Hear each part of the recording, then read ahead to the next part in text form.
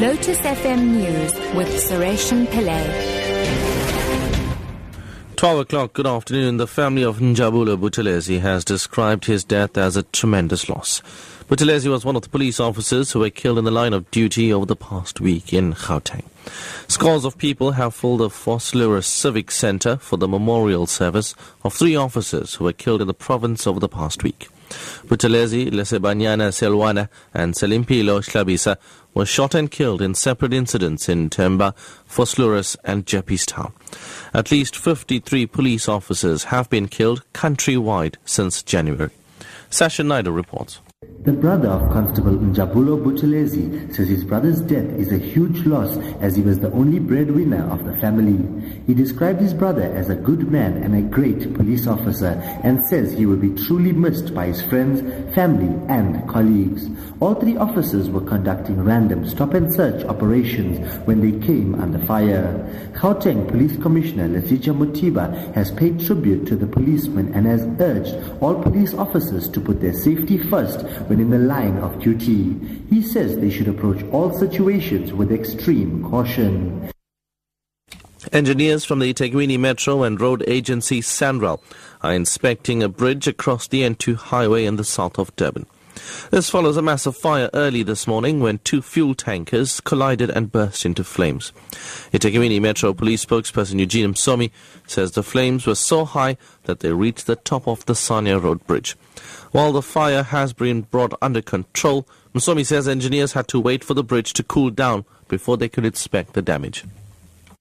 The fire was too heavy, so we do suspect that fire, because it was directly under the bridge, that fire could have damaged the bridge. That's why we need engineers to make sure that there is no structural damage to the bridge.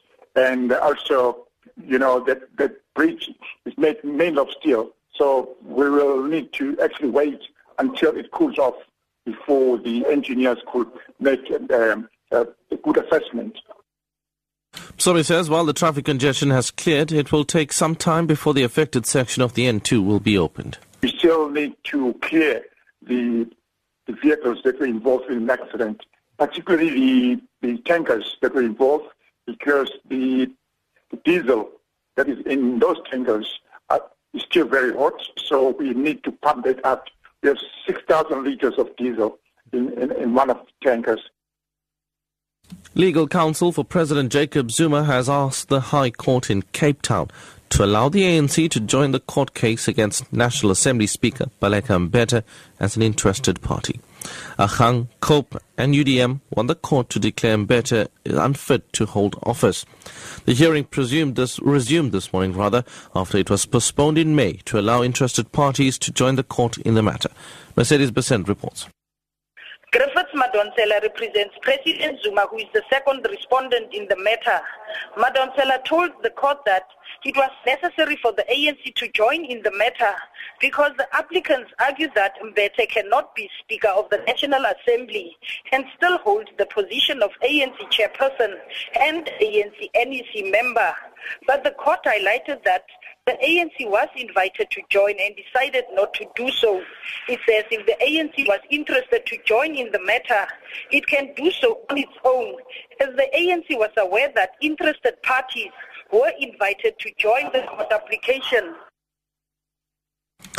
International tourists visiting South Africa have decreased slightly from 2013 to 2014, with visitors from China decreasing the most by over 45%. Statistician General Palile Hoshla says they cannot give an explanation for the decrease.